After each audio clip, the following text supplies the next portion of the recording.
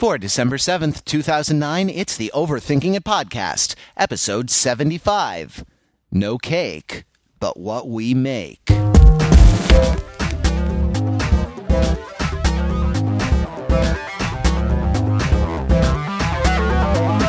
Welcome to the Overthinking It podcast, where we subject the popular culture to a level of scrutiny it probably doesn't deserve. From America's best coast, I am your host, Matthew Rather, here with the panel to present you a podcast that contains nothing about Tiger Woods, except the disclaimer that he will not be a topic of discussion on tonight's podcast. Isn't that refreshing? Aww.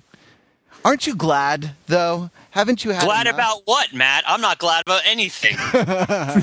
What are you talking about? I don't hear anything. There are four lights. Can't trick me with your reverse psychology. I actually believed I saw Tiger Woods. It was a chilling. You said you would talk about him. It was a chilling. It was a chilling end to that episode. Yeah, isn't that good? You know what it reminds me of? It reminds me of like when you were young and you decided to like give one of your friends the silent treatment and ignore them, right? And maybe it was just me. No, I did that. I did that to my sisters. You pretend that they're not there. They're not there. But then, like, to really kind of drive the point home, you say to your friend, "Do you hear something?" And they say, "No, I don't hear anything." Well, it is December. Have we done another December episode? No, this is our first December 2009 episode before the changing of the decade. Though this is one of those unwinnable arguments. Does the decade change in 2010 or 2011? You know? It's like, did the millennium change in 2000 or 2001? I mean, I guess the argument was because there's no year zero, the 10-year period begins on year one and goes through year 10.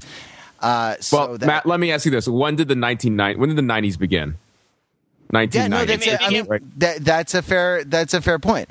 I just bring it up to be needlessly pedantic. And speaking of needlessly pedantic, we'll have a needlessly pedantic corner. We got a couple episodes. We got a couple of emails that are maybe not worthy of a whole listener feedback episode, but they are emails. I do like this, and if you wanna send us emails at podcast@overthinkingit.com or call 20EAT-LOG-01. That's 203-285-6401 and correct us. I almost insist that you include the words "well, actually" in your message, right? I stole that from Buzz Out Loud, which is a daily podcast that I really like and listen to. They talk about the "well, actually" emails, and they have. They're a tech show, so tech people are extremely pedantic because computers don't understand nuance. But we got a couple actually emails, but we'll get to those in just a second. Right after the question of the day, we're wrapping up the decade. It's December 2009, and we're going to be entering the 20-teens, I guess, the 1910s. If you have a better way to put it, podcast@overthinkingit.com, 20EAT-LOG-01. Let us know. And also, if you want to share any of your best of the decades with us, those are the numbers. We're going to do movies, music, TV shows, everything you'd expect. Though The Wire will win all of those. The unsurpassed and unsurpassable pinnacle of art on television. But here we're gonna pitch a softball. What is your favorite moment of the Overthinking It podcast of the decade? Of the decade. What is your favorite moment of the podcast? First in alphabetical order, because all is right with the world, is Mr. Peter Fenzel. Yes! Victory is mine. Drink. Drink. So I had a couple of runners-up. I've been informed that by my colleagues that the one that I'm supposed to say is when I offered any member of the Wu-Tang Clan mint Milanos in order to appear on our show, which would be my favorite moment if they'd actually come on the show and I actually could have sent them the mint Milanos. But they didn't, so that's going to have to stay suspended until the moment in which Raekwon the Chef or You God or any of those other fellows decide to join us. Represent the RZA. There is yes. My other backup favorite moment was I don't know if you guys remember the week before Crank 2 came out when we all talked about how excited we were about Crank 2. The week that Crank 2 actually came out, we went around and we realized talking beforehand that none of us had actually seen Crank 2. And the question for the week was, why didn't you see Crank 2? And that question, I thought that was my favorite overthinking it question because it spoke so much to all of our collective cultural experience. But my favorite moment on the podcast has got to have been from episode 39, which was entitled Chips Are Free, Dinner Extra, which our main topic of discussion was Dante's Inferno. And that's Dante's Inferno, the Divine Comedy. The three pieces of it are being Inferno, Purgatorio, Paradiso. And just on a whim, while we were talking about it, I just typed www.paradiso.com into my browser and came up with this incredible website for this North Dakota Mexican restaurant. Right. Paradiso. Oh, I remember that. And it's got this wonderful picture, and I'm looking at it right now, and it's still making me smile. It's got this wonderful picture. That was from Chips Free Dinner Extra. Yeah, exactly. That's the motto of the restaurant is Chips Are Free, Dinner Extra, because apparently people in North Dakota have never been to a Mexican restaurant before and are not familiar with what its basic value proposition is. But the best part of it, and I wish that I could show this, I wish I could beam this image directly into your brain. You could just go to paradiso.com to find out, is that it has this animated GIF. Or something or other of this really kind of not very flattering picture of kind of a chubby girl in a sombrero shaking some maracas as confetti cascades around her, and she beams and is surrounded by all of her family and friends as she celebrates the fact that she is eating chips for free and dinner for extra. I know that there are probably turns of phrase that were better and moments where I might have had more fun, but none were quite as memorable for me as my brief excursion into the exoticness that is the uppermost part of the Great Plains and its relationship with chimichangas. So I'm going to go with that. Excellent. Mr. Mark Lee. Hi there. What's Mine's up? pretty there was no context in my mind. It was episode 47, and the title of it says it all, and that the title is the favorite moment. Skynet VIP Suite. Yep. You all remember that one, right? In reference to this is the podcast where we'd all seen Terminator Salvation and came together to trash it. I think "rip it a new one" was the word that we used at the time. But this, I can't remember if it was rather offensive, but this is in reference to when Marcus, Terminator guy, shows up at Skynet headquarters in, he's knocked out, or he comes to, and he, and he's ushered into this really posh place and redeemed with the Skynet VIP suite. And what I like about that moment and that episode, not just for that one hilarious turn of phrase there, the Skynet VIP suite, it also has that was such a cathartic moment. I think you would all agree with me in that we just kind of felt really wronged and violated by that movie. When we all came together, we were able to express it together in a unifying moment. And for me, that initiated a process of catharsis and healing, which still continues to this day. Still trying to get over Terminator Salvation. I think we're going to talk a little bit about more later in the podcast, but that's my favorite podcast moment. I think so thank you. Which of you guys said that? I think Terminator Salvation was our 9/11. Wow, I have a favorite moment. It's nothing afterwards was ever the same. And then we went on to use our hatred of Terminator Salvation and exploit it shamelessly for a variety of other unrelated reasons, such as bashing Avatar. Good link. So Terminator Salvation was our 9/11. Was that podcast then our George Bush in the rubble with the megaphone? Right. It's either that they're going to hear you all over the world. I thought it was our My Pet Goat moment. I recognize that laugh. That's Josh McNeil. It is. How are you? I am doing very well. Now, and you've only been a regular panelist on the podcast for the last handful of episodes. I'm glad we finally got you on, but you participated as a listener I did. for the first year or so of the podcast. I did, and I also I did participate in one or two sort of election era or election issue podcasts that we did early on, I guess October of last year. And my favorite moment comes from one of those, which was when I believe it was on the podcast the first time we were talking about the phone number, the call-in number, and my favorite moment is just the utter delight in your voice when you realized that the phone number also spelled 28 eatlog01. Yeah, that was awesome. That was just like I've known Matt now for like almost a decade, and that was the happiest I've ever heard his voice. Like, it was just this magical thing of beauty, and it stays with me to this day. And every time I hear you say it, I get a little flashback to that moment. So It's yes, nice. A little frisson. Exactly. And you know, I've been looking for edible logs for you for Christmas ever since. Hey, I got one for you right here, buddy. Yeah, we asked for that one. All right, mine is a bit of listener. Well, I don't know. This is my runner-up. It's a bit of listener feedback we got. Which was someone was asking something about youth culture, and they said, or is it just these kids today and their rainbow parties? And so we named an episode, episode 57, Kids Today and Their Rainbow Parties. And we talked about what rainbow parties are. Search on Wikipedia if you want to know about that urban legend. We won't talk about it because this is a family podcast.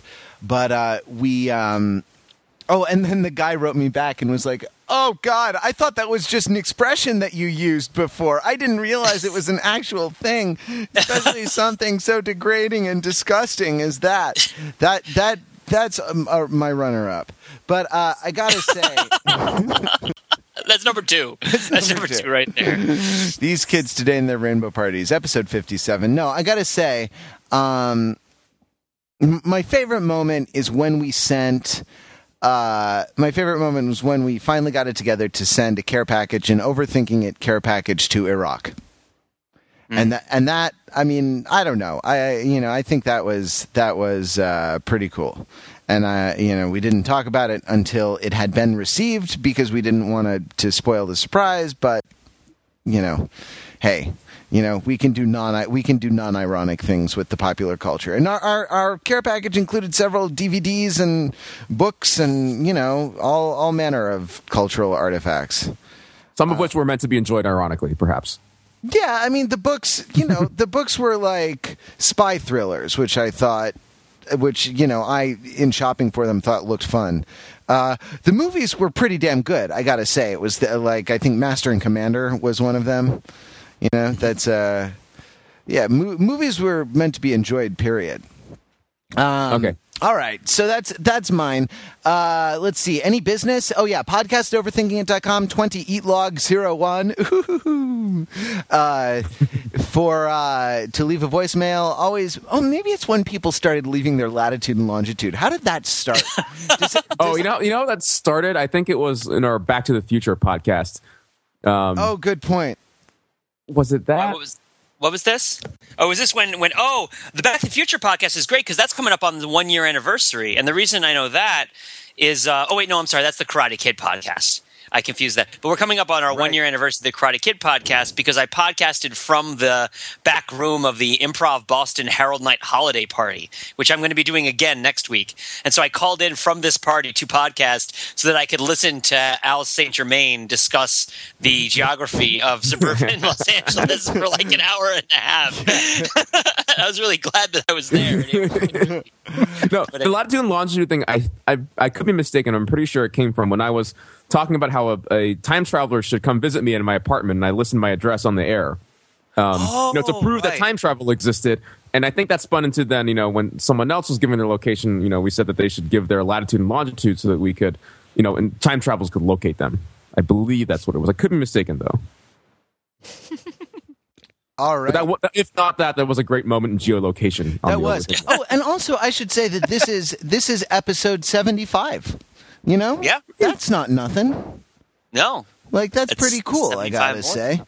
And that doesn't count our various supplementals either. No. Or the other podcast that is started up on the site, the These Effing Teenagers podcast, which you can find more information about that on the website. Hey, congratulations. Happy Diamond Anniversary. Woohoo! Actually, after a few, I looked up what anniversary it is, and it's Diamond. But, like, I think, like, 60, 65, 70, 75, 80, and on are all Diamond. Actually, right? Like the idea being that, like, if you live that long, buy a freaking diamond already, right? You're gonna blow your retirement savings by a diamond every 5 years. You've been married for 75 years. You're at least what? Like, you're at least 80. You're almost 90 years old. Blow your freaking retirement savings. How much longer do you think you have left? Listen, at that age, she can't tell that it's glass. Yeah, your eyes aren't good enough to distinguish cubic zirconium. At that point, I'm mostly robot parts. So maybe the diamonds are for enhancing my drill bit that I use to burrow underground. I saw Up in the Air, George Clooney this weekend. Anyone see that? No. Jason You're Reitman? the only one. Okay, no, well, then I will not. Well, I thought it was good, but is it better than the Goats movie? Well, the Goats movie. I didn't see the Goats movie, but okay. Now, taking the Jason Reitman oeuvre, right? You guys have seen Thank You for Smoking, right? Yep. And then Juno. Everyone and their brother has seen Juno. Okay. In all three movies, there's a character who is like a middle-aged man who is a professional, who is sort of disaffected and, adrift in an amoral universe and doesn't really have a leg to stand on as far as having a code of values or having having a moral code, right? These are not westerns. These are sort of anti-westerns, right? Where the protagonists like traverse the frontiers without a code. Would that be an Eastern? You, and always with the Asian stuff. Yeah, exactly. It'd be an Oriental. Except not. Oriental means Eastern because the Orient is where the sun rises and it rises in the East. I mean, it's Eurocentric, of course, but I'm just saying. Not necessarily. I mean, it's east of a lot of places, not just Europe. Doesn't it also mean just knowing where you are to orient yourself? Isn't that like orienting? Oriented. Right? Knowing where you are is like oriented. Oriental is the opposite of Occidental. So that's sort of very not Eurocentric, right? That's like the opposite of Eurocentric. Is what? Being oriented? Yeah. Because Europeans get freaking lost all the time? Is that what you're saying? No, I'm saying like the word that means knowing where you are also means Eastern. That's all I'm saying. That's like Elijah Muhammad quality etymology right there. Exactly. What? Wow. I'm sorry. I just laid a diss track on the Nation of Islam. Perhaps I shouldn't dive into. Speaking of diss tracks, I was going to make the point that there always seems to be this kind of rootless, amoral drifter. It's Aaron Eckhart in the first movie. It's Jason Bateman in Juno, and it's George Clooney in this one. And I was kind of wondering about that character and wondering maybe what the model is for that, or like what the impulse is for doing that. But let's drop that and say, speaking of diss tracks, from our actually pedantic corner. We had a listener write in who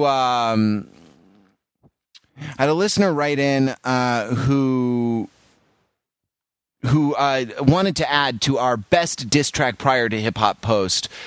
We close comments on posts older than 3 weeks because 99% of what we get on those is spam, and it just makes me tear my hair out because I have to go through and delete those.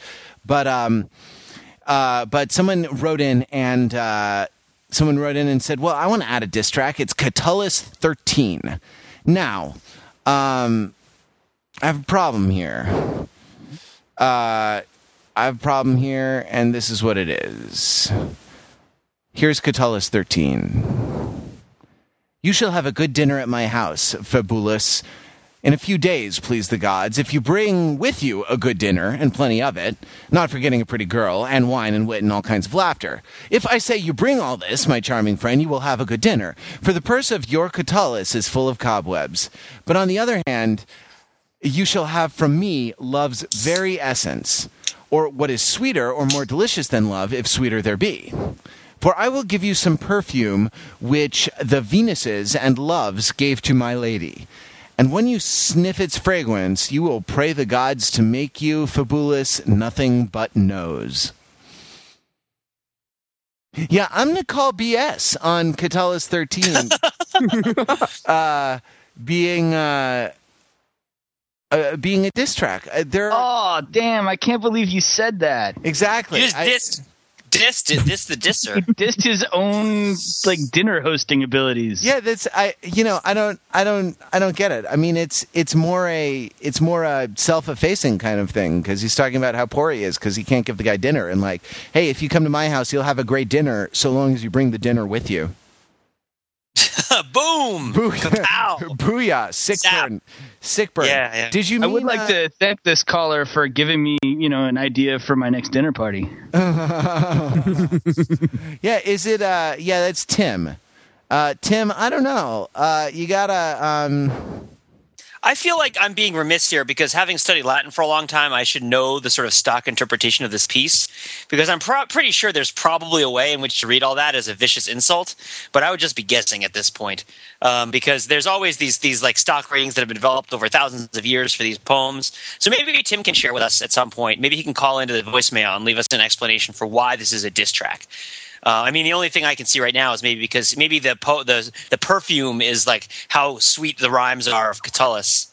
I'm not sure, so we'll see what happens. And Tim, when you call in, if you can lay down a fat beat underneath your diss or your explanation of the diss, we would really appreciate that as well. Fat beats are key. I think that was from Horace wrote that, or was it Terence? You got to have a fat beat. All right, you got to have a wicked jump shot or sling the crack rock. That was big. Let's see. So what else? Okay, so in episode 74, in reference to a shark versus a giant octopus. Mega shark, not just a shark. Mega shark versus giant octopus. There's only one of each. In reference to Mega Shark versus a giant octopus, we got an email there's just giant octopus. It's eponymous. It's its name. Giant octopus. Got it. Sorry. Versus Mega Shark versus giant octopus. Thank you. Okay, I said it right. We got an email. Emailer didn't leave his name. So, he's stealth. He's like a shadow in the night, leaving us little pearls of wisdom and then disappearing into the darkness. It says listening. Didn't leave his name, and the email address is a Verizon cell phone number. It's the VText system where you can email from your text messaging phone. Well, Matt, I think you should read it on the podcast and have our other listeners help us find out who he is. No. I really should not do that. I am going to Google this. I'm going to Google No, don't this. Google it, Matt. That's ridiculous. Facebook search it. Facebook searching it'll get you a better result than Googling it, right? Or you can just tell us what he wrote in with. Yeah. Wrote in to say, listening to episode 64, Mega Shark versus Giant Octopus. 74. As octopus is Greek, not Latin derived, plural is not octopi, which was a point that I made, but octopuses or octopode. Amazing. Can someone explain the octopode part there? Because I'm not so familiar with, my ancient Greek isn't quite up to snuff. That would be the octopodes might be a right. I mean, is the S really silent, or is it octopodes, or is it octopode? Yeah, it would be octopodes, I think. It's octopodes. Now, look, I'm gonna make a point here that you may or may not agree with. It is Latin derived. Greek derived, but the Greek has been Latinized, right, with the US ending. It would be, octopos, POS, right, foot, if you were going to stay if you were going to stay strictly with the Greek, because the last it's actually POUS if it were in the Greek. Okay, so it's what? It's pi omega upsilon sigma. I mean, I'm just looking at the entry in my favorite online etymology dictionary for it, but that's what they're saying. That it's pi omega. I mean, they don't have the Greek letters though. Yeah. Maybe we can find some. Maybe there's the Perseus Project. No, they wouldn't. I'm sorry. You keep going. You keep going. Yeah. So, look at the entry on Wiktionary. I just looked up octopus in Greek and found a delicious recipe for grilled and marinated octopus. It's a Greek classic, and it's a favorite to serve with ouzo and wine. Excellent. So, deliciously distracted. See, people say the classics are dead, but look, ancient Greek and Latin live on. You're really overthinking it, podcast. Exactly. So this is exactly what Cicero had in mind. Right. It's what delta. What is that? An epsilon, delta, epsilon, sigma. So anyway, so it's been look. I'd make the argument that the Greek word was Latinized. Really? Oh, Pete just typed something into the. You see, I have this from Wiktionary. Oh, yeah, I just got that from Wikipedia. For those of you at home, there are Greek letters being bandied about the internet, which you are not privy to. But for us, it's fascinating. Into our back channel Skype chat. The wiki sources have different spellings of octopus. But still, my point stands, which is, well, actually, the word octopus, right, was imported into Latin and comes into English from Latin, not from Greek. And so you would borrow it. You'd use the Latin plural, except the Latin plural, because it's a fifth declension noun, would actually be octopodes, right? So there you go. Let's see. If it were one of the points that's made in the Oxford English Dictionary in 2004 was that if the word were Latin, it would be octopace or octopedes, because the root for Latin doesn't have a US at the end. It's actually a third declension noun in both Greek and in Latin. Though that's a coincidence. Let's see. Latinization of third declension masculine in Greek. The actual Latin word for octopus is polypus.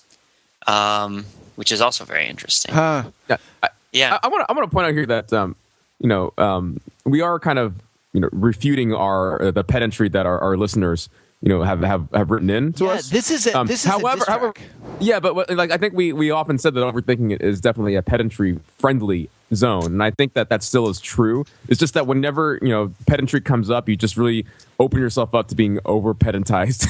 By other overthinkers. According to Fowler's Modern English Usage, and I'm quoting this, it states that the only acceptable plural in English is octopuses, and that octopi is misconceived and octopodes is pedantic. And then there's a little link to pedantic if you don't know what it means. So we have it's our website. How do you didn't know that? That's crazy. All right, so those were two great little pop culture notes there. Wait, no. There's so much more to talk about involving pluralization of octopus. Latin, What this fails to recognize is what would happen if you made a movie called Giant Sharks versus Octopodes. Make your point about the etymology of shark before we. Yeah, the etymology. I was talking about this on the website. That actually the etymology of shark. You're talking about this on the email list. I'm sorry, the email thread on the back channel for us. Again, my favorite online etymology dictionary. The root of shark is actually unknown. In 1569. In 1565, a man named Captain John Hawkins came back from an expedition, and around 1569, there was a specimen of it that they had discovered of a shark. And the quote from the handbill advertising it was, "There is no proper name for it that I know, but that certain man of Captain Hawkins's doth call it a shark." It says, according to this dictionary, it's uncertain of origin.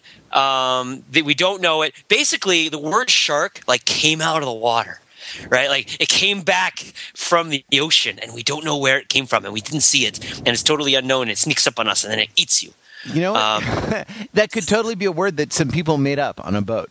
It is honestly probably a word that people made up on a boat. He brought it back from somewhere. I'm sure that I could look at his second expedition and find some of the places that he went, but that wouldn't be conclusive proof of anything. Yeah, no, it's like a word it's funny because it's such a cool word. It's such a cool monosyllabic English word that usually by that point, although it is 1500s, it's still pretty early, but usually at that point, all the cool single syllable English words are pretty much taken, right? Like usually when people are inventing new words later on in English, they tend to make them more multisyllabic because they have to pull in roots from various languages, and there's not usually a nice little like word like shark that's waiting for you. Okay, so you got from us the lyric poetry of the late Roman Republic, and you got what? A detour into Latin and Greek etymology. That is subjecting the popular culture to a level of scrutiny it probably doesn't deserve, right? If it isn't, I don't know what is. Okay, Mark, you were the one who typed into the back channel chat. Let's move on from this. So you better have something good. Hey, Mark, any film box sets coming out that you're interested in? I don't know about coming out, but has come out. Oh, yeah. Certainly. And it was interested in might not be the right word either to use for this. But well, actually. Right. Yeah, speaking of pedantry. No, I wanted to bring up the issue with Terminator again, Terminator Salvation again, even though I know we've kind of beaten this dead horse again, starting with episode 47, Skynet VIP Suite back in May after the movie came out. We've been continuously beating that dead horse. But Terminator's back. It came out on DVD on December 1st. All of 5 people at a Walmart in Wilmington, Vermont may have bought it. But it kind of like has reinvaded my conscience for a few reasons. One, because the DVD, the advertisements have been splashing all about television and on the internets where you see the awful flashy Flash ads come up. And it's really had me overthinking about Terminator again. And in addition to the DVD release, you've kind of heard some other buzz as well, too. One, Halcyon, the entertainment company which owns the rights to Terminator, has filed for bankruptcy and is auctioning off a lot of its assets, and potentially one of them would be the rights to the Terminator franchise. So someone else could buy those up. So that's kind of been in the news recently. Also, Josh Whedon, put in a bid for the Terminator rights, which I think we should give them to him.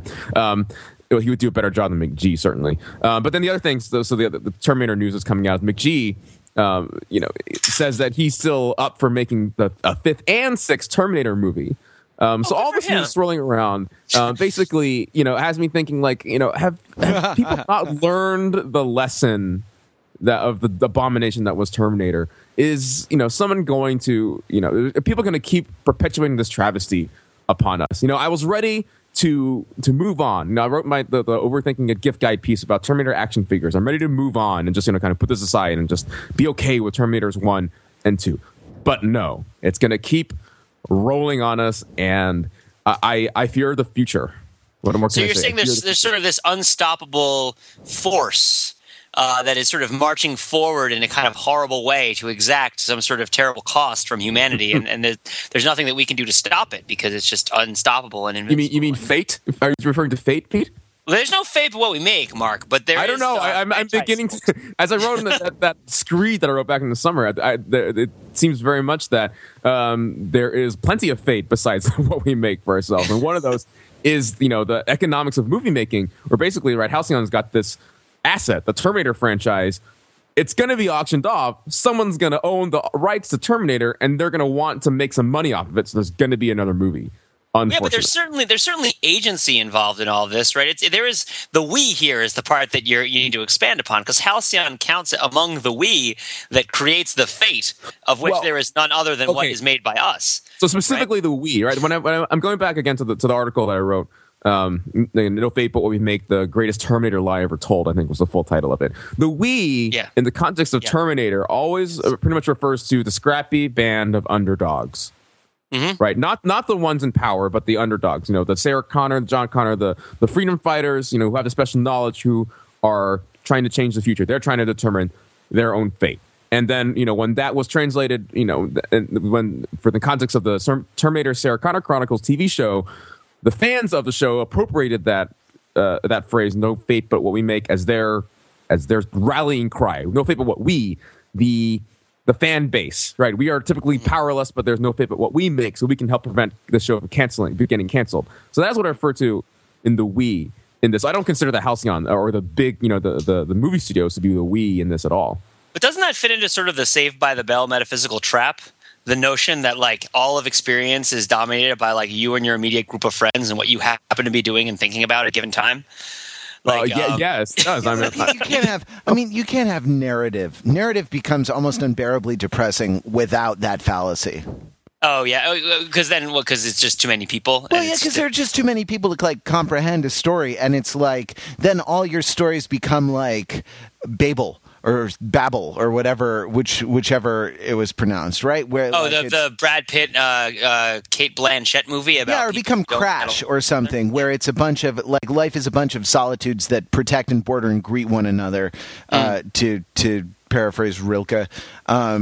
Right, that like, and none of us has any agency at all, and it's just a bunch of random happenstances, and a butterfly flaps its wings, et cetera, et cetera, et cetera. And that's not. Right. You can't have narrative doing that. It's something else. It's not narrative. So there's no steps between the idea that the people who are the fans of the show are the only people whose opinions or thoughts are going to matter as to what is good or bad and what's going to happen to the show, or if we step outside of that little microcosm, all of a sudden we're in this sort of wild windswept what's the word? What's the term that I'm thinking about? The desert of the real, right? Where like there's nothing to hold on to, there's nothing to look at, and all of a sudden there's all these different people who have rights to Terminator movies, and it doesn't make any sense, and the Earth is a horrible existential mess. Wow, that's dark. Well, you know, dun dun dun dun dun. You know, that's what they wrote the music for. Indeed. Let me put it in a different way. This whole fate and economic determinism business, which is that there should be some common sense coming into play here, right? The critical consensus and the fan community consensus is that Terminator is crap, and you know the best thing for it might be to let it die. And certainly McG shouldn't be allowed to direct any more Terminator movies. And yet, all these things seem to still be within the realm of possibility. That you get that feeling of that fate is kind of taking over, and just there's some Hollywood crap is going to be rolled out in the machine again. Like a Terminator robot barreling down upon us, traveling through time, hell-bent on destroying us. Yeah, but not 1 week before Terminator Salvation actually came out, you were really excited about it, and you thought it was going to be fun, and like you were like really jazzed. No, let me clarify. Like, how could reality change so drastically just because of one bad movie? Let me set the record straight here. These vicious internet rumors start coming out that Mark Lee was actually, really excited about Terminator Salvation. Yeah. I was anticipating it, certainly. I think I was, at best, cautiously optimistic about its prospects of being a good movie, or being acceptable, at least. Well, I will say that even as the success of previous Terminator movies is no guarantee of the awfulness of the success of future Terminator movies, the awfulness of previous Terminator movies is no guarantee of the awfulness of future Terminator movies. Because there's always the possibility that things are going to change from the way that they were. In fact, it's even metaphysically possible for there to be some sort of crazy quantum tunneling event wherein a DVD of Terminator Salvation spontaneously turns into a DVD of a different Terminator 4 movie that is actually excellent. Now, granted, the probability of it is close to zero, but it's still a possibility. And I think that we need to I'm going to actually get a DVD of it. I'm going to hold it in a jar for 100 billion trillion years until this happens, in hopes that we'll have a better Terminator movie. But that's going to be at least like podcast 100 before that happens. What? Can you apply Schrodinger's cat to this? Like Schrodinger's Terminator DVD? When you put it in the box, sure. You're not sure. Okay. Like, we can totally apply it. So what we do is we take DVD of Terminator 5, right? And we don't look at it. And we put it in a box. So getting back to what you said, like you're right. Okay, so there's nothing that guarantees that future Terminator movies will be bad, right? But a lot of the evidence right now of the franchise, especially given the current narrative structure that I want to say narrative cluster F that they put forward in Terminator Salvation, that there's not a lot of good. Such vitriol behind that F, just like F. Yeah. Anyway, continue. Given that basically there's a very weak foundation for future Terminator stories to be told if they're going to continue with the continuity of the last one. Right. And with all with movie economic determinism coming into play here, the chances that a movie is going to come out sooner as opposed to later are great. Right. The chances are that a new Terminator movie is going to come out sooner as opposed to later. And the sooner that movie comes out, the more likely it is that they're going to be feel beholden to try to build off the narrative that was built on Terminator Salvation. And they're trying to get Christian Bale back again. All other garbage. Let me give you an alternative. An alternative right now is that there has never been a time other than at this very moment where you personally, Mark Lee, have had more control over what is going to happen to the Terminator franchise than at this very moment. Because you mean there's no fate for what I make? There's Myself? No fate yeah, because if you can get the money to buy the rights to the Terminator franchise, which has not been a possibility for you at any point up until now, then you can decide what happens to it, right? So who's going to end up buying it? Maybe it's funny because in the past, like when we were seeing Terminator 3, we were seeing Terminator Salvation, those projects have been in development for a long time. There's really nothing that you can do to really set them off course or anything like that. But at this point, it's up for grabs.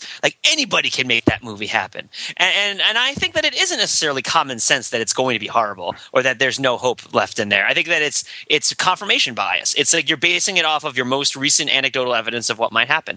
Now, granted, I'm mostly playing devil's advocate because, it's probably going to suck. Let's be perfectly honest with each other. But I don't see that as evidence of any sort of strong deterministic argument about our relative effect on the Terminator franchise. The Terminator people could start raising money. You could say, set up a fund, donate $1 to buy Terminator back, right? And see how many dollars you can get for that, and see if you can throw that into some sort of coalition to get sort of fan control of the Terminator franchise. That's a great idea. It's a great idea. I wouldn't do it if I didn't have a clear idea as to what I would do with the rights of the franchise after I got it. Well, it seems to me that you have a pretty clear idea of what not to do. So, just don't do that, and it's going to be better, right? Well, I mean, then I could say I'm making a Terminator musical. That's not doing what McG would do with it, right? McG wouldn't make a Terminator musical. If I said I would make a Terminator musical, that's not doing McG. I'm not necessarily saying McG wouldn't make a Terminator musical because I can't say that with confidence. It's entirely possible that McG will at some point in the future make a Terminator. In fact, of all the outcomes we've discussed that have come up, McG making a Terminator musical is probably one of the most likely. But yeah. Or it could be a Shakespearean retelling. Oh no, what were you going to do a Shakespearean retelling of, Pete? Or RoboCop. Do you not want to talk about it? RoboCop. I don't want to go into it in length because I may still write it at some point. But yeah. I wanted to do a Shakespearean retelling of RoboCop. Yeah, you tragical history of RoboCop. Yeah, the tragical history of RoboCop. So watch out for it. Quick diversion on RoboCop. I actually just watched RoboCop for the first time a couple of hours ago. What did you think? Why are we wasting time talking about this other crap? What did you think? I haven't prepared to overthink RoboCop, so I'm still kind of processing all of it. Trying to add a new directive to my program. Did you like it? Was it fantastic? It was yes, there you go. It's a great movie. Wonderfully entertaining. And so many great one-liners in it as well too. Okay, so here going back to Terminator. The one thing that I could constructively suggest that I would do with Terminator is completely reboot it from scratch. Okay. Take the first original Terminator and remake that. That's what I would do. Right. What do you think of that? I love that idea. I think that would be great. You've mentioned this before. You're a proponent of more remakes, right? Instead of treating the original shooting of a movie as a sacred text, right? You're trying to treat the script of a movie and the story more as kind of Shakespeare. Like we were just mentioning. Well, because any theatrical production that you do, an actor, I want to see this guy's King Lear. I want to see Jude Law's Hamlet. I want to see Kenneth Branagh's Hamlet. I want to see Ethan Hawke's Hamlet. There's so much to the interpretation and the craft of the interpretation of acting, and the relationship between performance and text has so many different directions that it can go in. That it seems a real shame and a real loss that we don't get to see that relationship play out in other directions than the one that it actually plays out in our commercial reality. Yeah, but Pete, wouldn't you say that a movie is less like a play and more like a novel? Wouldn't I? That's putting words in my mouth. Why would I say that? Would you not? Would you? I would not say that at all. I would say that a movie is much more like a play than like a novel because the people who read it to you have the experience of it through the lens of a performer, not through your own lens as a reader of the text, right? I mean, of course, we have to step back a bit. We have to be like, well, what is a text, and what is my understanding of a text, and how do I interpret it? I'm a post-structuralist with my thumb up my butt. But that's here's the thing about post-structuralism, right?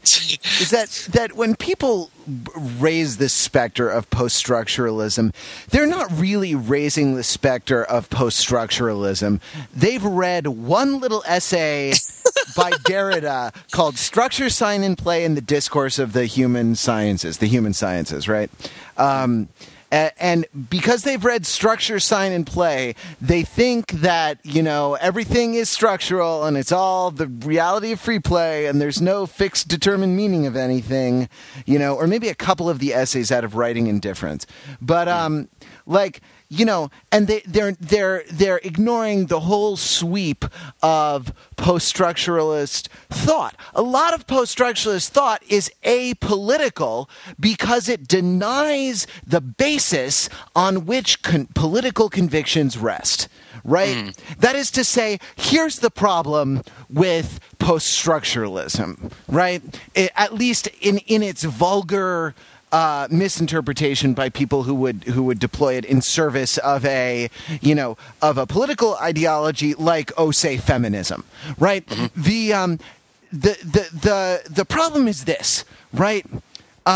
Things that I like are all post-structuralist, but things that I don't like are in fact sinister conspiracies that have a beginning, middle, and an end, right? Like, there's no meaning except the conspiracy. That's a meaning, right? And that, anti-feminism, right? That escapes structurality. The problem with the tiny little sliver of the vast body of 1960s and 1970s, predominantly French philosophy of language, of literature, and of sociology that gets lumped together as post-structuralism. The problem with the tiny little sliver of that gets deployed by recent undergraduates, in service of political arguments, is that it doesn't leave you a leg to stand on.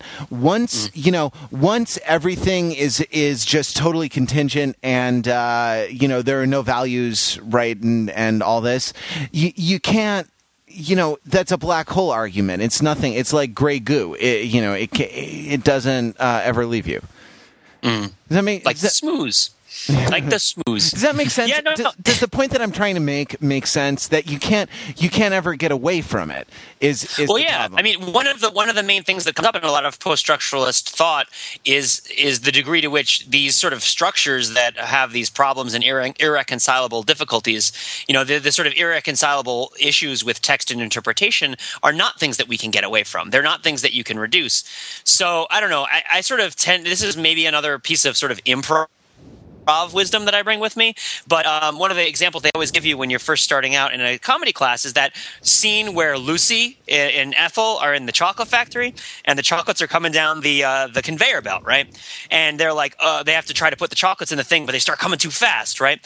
And so as a comedian, now as Lucy, you could say, okay, this is something clearly wrong. Like, I need to go get a shift supervisor. I need to fess up. Like, this is a big problem. Like, maybe I need to stop the conveyor belt. But as a comedian, what you do is you live in the problem. And that's the axiom that goes with the sort of comedic interpretation of this, is that you recognize that there's a problem and you don't necessarily feel like you have to solve it in order to move the scene forward. You living in the problem is a perfectly fine way of aesthetically and artistically addressing an irreconcilable difference that either you have with an ideology or two ideologies have with each other.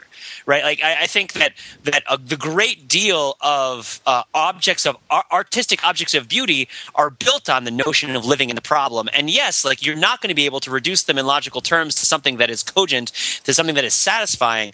And the degree to which politics depends on this leaves a gap in the sort of moral authority of politics. But it doesn't necessarily undermine the aesthetic purpose that these things are serving, or the artistic purpose that it's serving, or the role of art in our lives, why we talk about it, why we like it. Because all of us, I think, in this world, to an extent, we are Lucy standing by that conveyor belt, and the chocolates are going to keep coming. And either you can complain and you can say, oh my God, the chocolates are coming. Like, this isn't what I signed up for. This isn't really the way that it's supposed to work. Or you can open up your brassiere and you can start shoving bonbons in there like there's no tomorrow. And you tell me which one at the end of the day is going to be the way you want it to live your life. And make Hold on, wait a minute. Wait. I missed the connection between. What? I missed the connection. I got it. Wait. Let me look. So in that scenario, I'm Lucy, and the conveyor belt is Terminator, right? Exactly. Bad Terminator. The conveyor belt is actually in Terminator. I'm just complaining about it, or I should just be stuffing into my brassiere, right? No, I think what I was saying, Matt, is that I think in the core, this is also me deploying a fairly small amount of post-structuralist ideology, but I think that at the core of a lot of post-structuralist thought is this idea of irreconcilability, right? Or like that you can't... Yeah, or the word that gets thrown around a lot is irreducibility. Irreducibility, right? And there, I think that and I was talking about this in a long series. That is to say, and what that means, it's an irreducible thing is the point at which you can't generalize anymore from the thing. That is to say, there are no more levels of abstraction that you can move up from the point that you're at. Right. And I think if I wanted to step back to like my own more comfortable kinds of academic training, I would locate that in sort of the argument of first principles versus things that aren't built on first principles. Is that why do you feel like that you need to reduce this further? Like why, when I'm say that I'm talking about say I'm talking about Top Secret, right? The Val Kilmer movie, and I get to a certain point about it where I can't push any farther into my interpretation of the text because there's something about it that just doesn't yield to further analysis. Why is it necessary? I think it comes from this idea that I think is kind of necessary to academia, that a lot of this is kind of a video game or something. Like you have to win at critiquing literature by pushing as hard as you can and keeping on pushing, and the person who pushes the farthest wins. Mm-hmm. But like I don't necessarily go out to critique literature in order to win the war of critiquing it. Like there are other reasons why I go out there, right? And so and what I'm connecting it to post-structuralism is, and it wasn't irreducible. You said it was not what was it again, Matt? The term? Irreducible. Irreducible. When you get to something that's irreducible, there's this pejorativeness. And I was talking about this with Ryan Sheely in a series of emails that we talked about with post-structuralism earlier this week. We were talking about it in the context of the Snoop Dogg song, B's Ain't S's, which I had brought up as an example earlier as something that was misogynistic. By making that judgment that it's irreducible, and then by pointing out with great complexity the irreducible qualities of more complex texts, there is, and you can deconstruct this as well or fail to deconstruct it, a pejoration that comes with your word choice, right? And that, okay, this is irreducible, I can't move any farther with this, therefore I am wrong, or what I'm saying is bad. Right. And what I'm saying with the Lucy example is fine. Like we use the tools that post-structuralism gives us to come to a certain point of understanding in the text, and we get to a certain point where we can't reduce it anymore. And maybe some of the things that we're saying aren't as true as we would like them to be. And maybe some of the things that we're saying have certain reservations about them that we should be aware of. But this doesn't invalidate necessarily why we go out to do this in the first place. And I don't know, post-structuralism doesn't admit to something called a human condition, right? Because it's post-human, anti-humanist. The idea that humanism is just another kind of theism. But like, if you're going out there, you kind of consider like, what is a human being trying to do these things for? The literature doesn't exist. Even if literature exists or doesn't exist independent of people, like I'm a person, and I want to overthink my favorite kind of literature. I guess the metaphor was the best attempt that I had to try to explain it, to try to explain how I feel about it, which is that in your life, you're going to be faced with a great degree of doubt and a great degree of uncertainty about how things happen. And I think that there are people who try to harness this uncertainty as active proof. They beg the question. They beg the question of uncertainty in life and of certainty in the universe. They circle back and they point out the uncertainty that the people who are proactively coming up with aesthetic solutions and pieces of art are doing. I come up with, I say the world doesn't make any sense to me, right? So like I write a story about my own experience or that I just sort of come up with that tries to make sense of the world. And someone goes into that and deconstructs it or fails to deconstruct it and shows me that no, like actually that story doesn't do anything to really resolve the uncertainty of life. And I was like, well, you know what? Yeah, because the meaning of it can't be fixed in a sort of, can't be determined in a fixed way. Right. So since my story can't have a fixed and determined meaning, well, like therefore I've sort of done nothing from when I started. Right. And absolutely. I'm still where I started. Right. But no, I'm not where I started. Like I made this thing. I made a story. I wrote a story. Yeah. No, Yeah. That's fantastic. And right, like, look, I think a lot can be said about post-structuralism and post-structuralism in literary criticism, which is called deconstruction a lot of the time. Right. And it's a subset, right? But yeah, it's actually, there's sort of a misunderstanding in our Pete and my great teacher. Maybe my greatest English professor, though you studied with Bromwich, so it's kind of a toss-up, I guess. Yeah. It's made a long point about like the French word deconstruction actually means is a way of saying interpretation, and so it doesn't mean like this. Oh, it's an intellectual taking apart. Anyway, so I'll use post-structuralist in. Instead, I think a lot can be said about the relationship of post-structuralism to something like the new criticism in English literature, where the poem was an equation to be solved, and they worked a lot with romantic poetry, and it came out to a particular answer. Right? Yeah. In deconstruction, in post-structuralism, the poem is also an equation to be solved, and it comes out to a particular answer, which is that there is no answer. Right? Yeah. And that this kind of extremely, this is very seductive, and forgive me, anyone I'm insulting, but this is very seductive to people at a certain point in their lives, or to people who are looking for academic jobs. And where the idea is kind of to be more clever than the next guy. My problem with this whole thing is not in sort of denying meaning. It's just that it's meaning is only denied to certain things, right? The sort of selective application. You use it to undermine the political points of the people who disagree with you, but not to take the beam out of your own eye and recognize when you're doing the same thing that they're doing. Well, exactly, right? Like nothing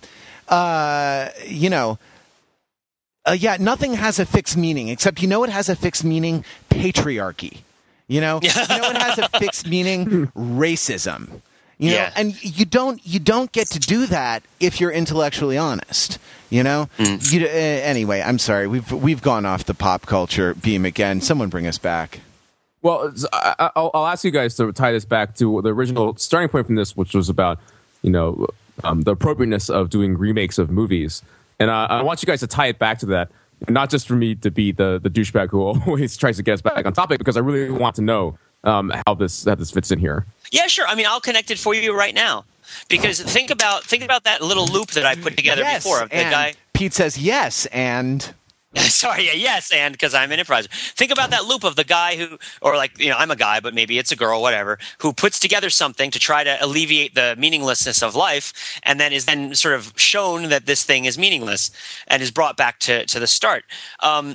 When there's something about creating art, creating an art object, creating, a piece of literature, movie, whatever, that I do think that the reasons that you do it are going to be somewhat obscure, and attempting to explain them too much will often fail because it won't get to the heart of what's actually going on, and you take the life out of the act of creating, right? So I think that the act of creating something is a good thing, regardless of whether it means something or not. Now, you then take something like the Terminator story, right? The plot line of the first Terminator movie, and think about that as like a piece of cake, right? Okay. It's like a solid piece of cake, and what the first Terminator movie does is it takes the there is no cake but what we make. No cake.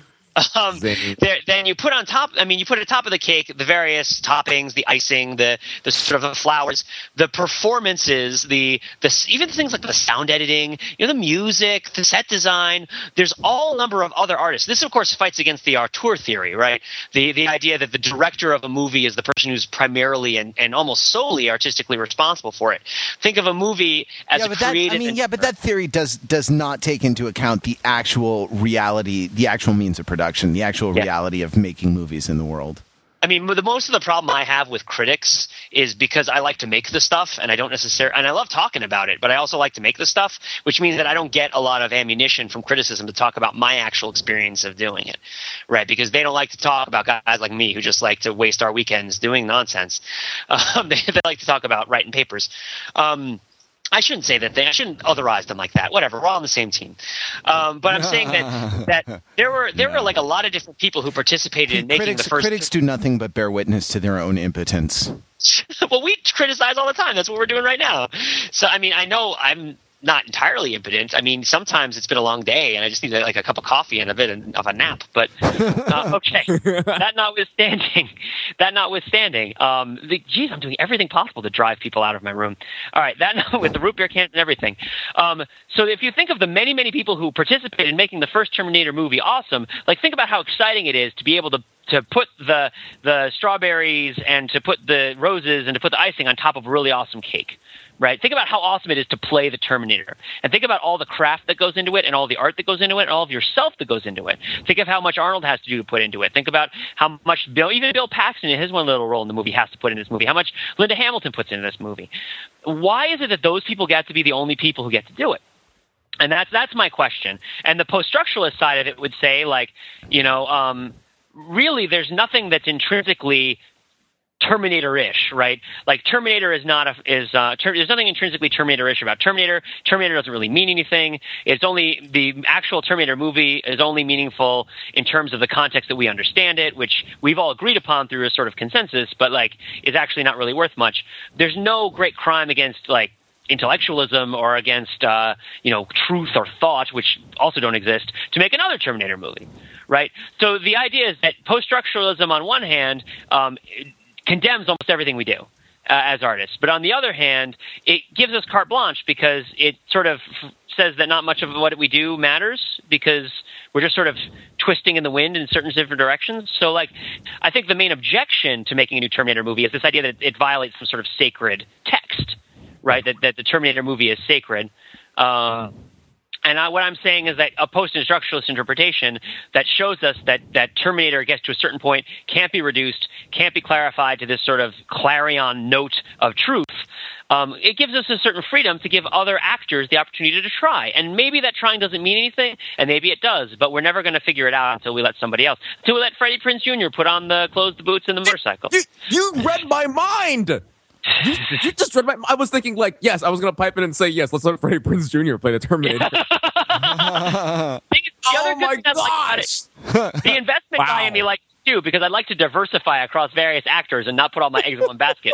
Like, think about what a horrible crime it would be if, Gene Wilder had played Indiana Jones in the first movie and they never made another one. We never would have found out what Harrison Ford could do. Who knows? There isn't somebody else out there who could also do an amazing Indiana Jones. The world is full of possibility. Well, I think that's a point that I wanted to make to Mark a while back, is that the best sort of example I can think of for this situation in the past is the James Bond franchise. And they took a character and did it over and over with like different directors, different actors, different styles, and some of them have been awful. But, now we're in a place where the last two have been really good, and I think we all liked them. So Terminator, like, it's not a character, it's an idea, or maybe a sort of a basic plot about these robots in the future, but it's the next 5 movies might be terrible, but like you could be 45 and see the greatest movie of your life when Terminator 12 comes out and it kicks total ass. Right. So James Bond movies are always brought up kind of as the convenient example for a movie franchise that can be rebooted and it sucks for a while, but then it can be brought back, right? And you said that the Terminator, there's the basic story about the robots in the future, but I would argue that it's not really so basic. In fact, there's a very strong, master, very important narrative about time travel and the savior of mankind and all that kind of stuff, which very much distinguishes it from James Bond movies, and that actually makes it difficult to kind of just let's scrap all that, just go and do our own thing. Now there's a very heavy mythology. Not to say that James Bond doesn't have a mythology, but the Terminator has it in spades, which makes it very difficult to reimagine it and do different things with it.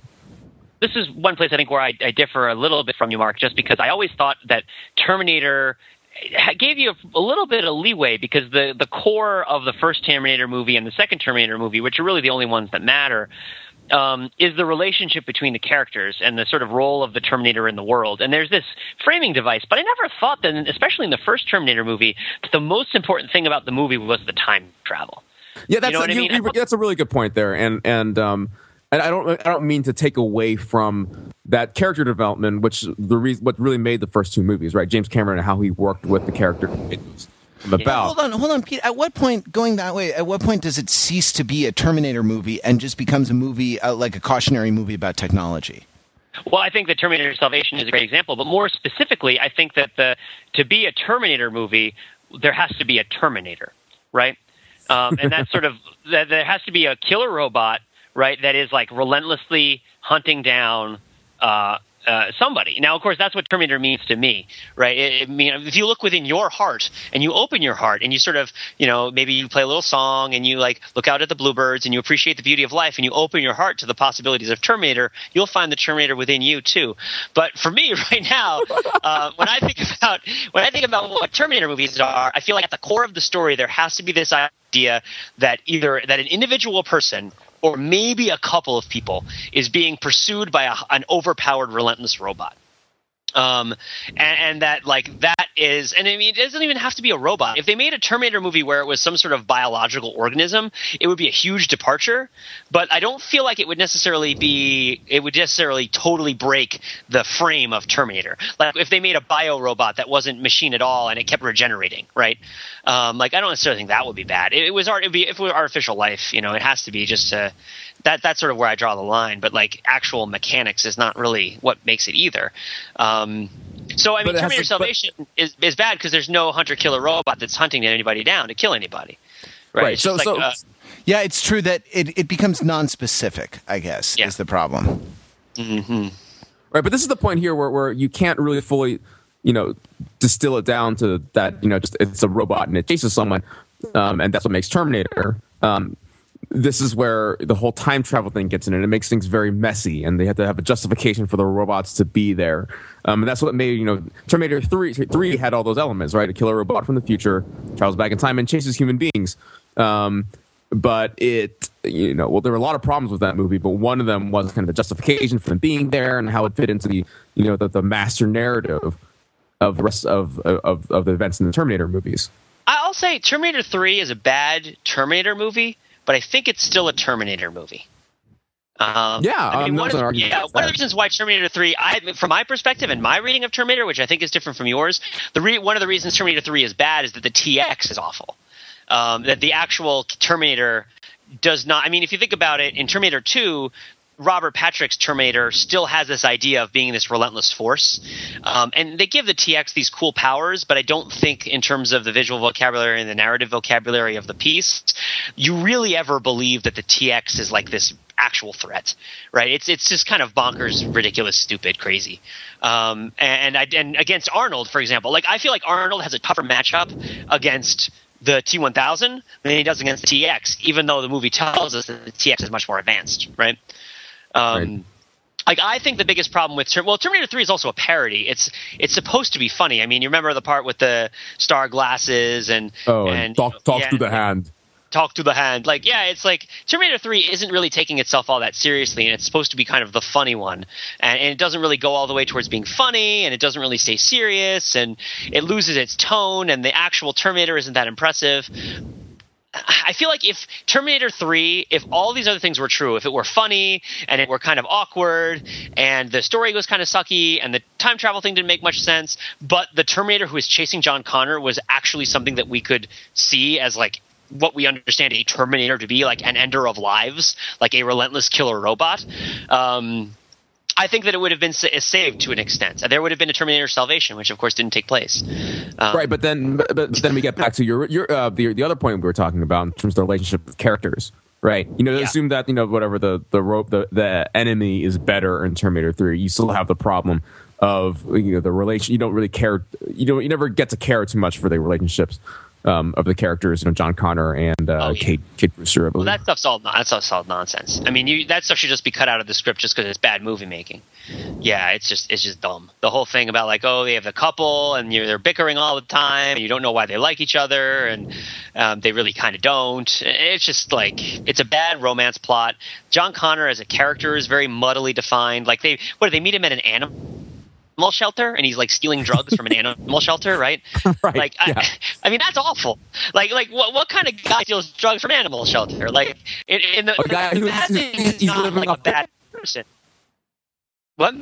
He's living off the grid. The destination is on the grid, and that's how he's got this medicine. Wow! So you guys are going. You guys are going all Skypey on the sound quality. I think Skynet has gotten wind of our podcast. Hey, I think we'll have to leave it there for this week. But do you have anything to say about the viability of remakes? About whether every Terminator movie is in fact a Terminator movie?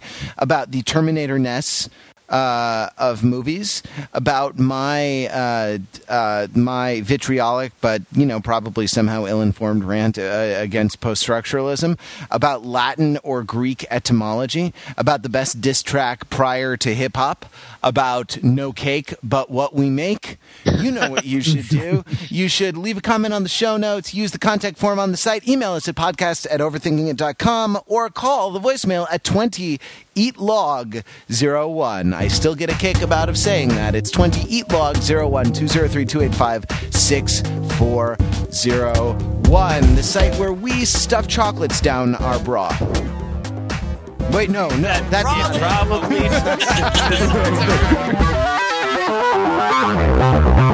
Lucy!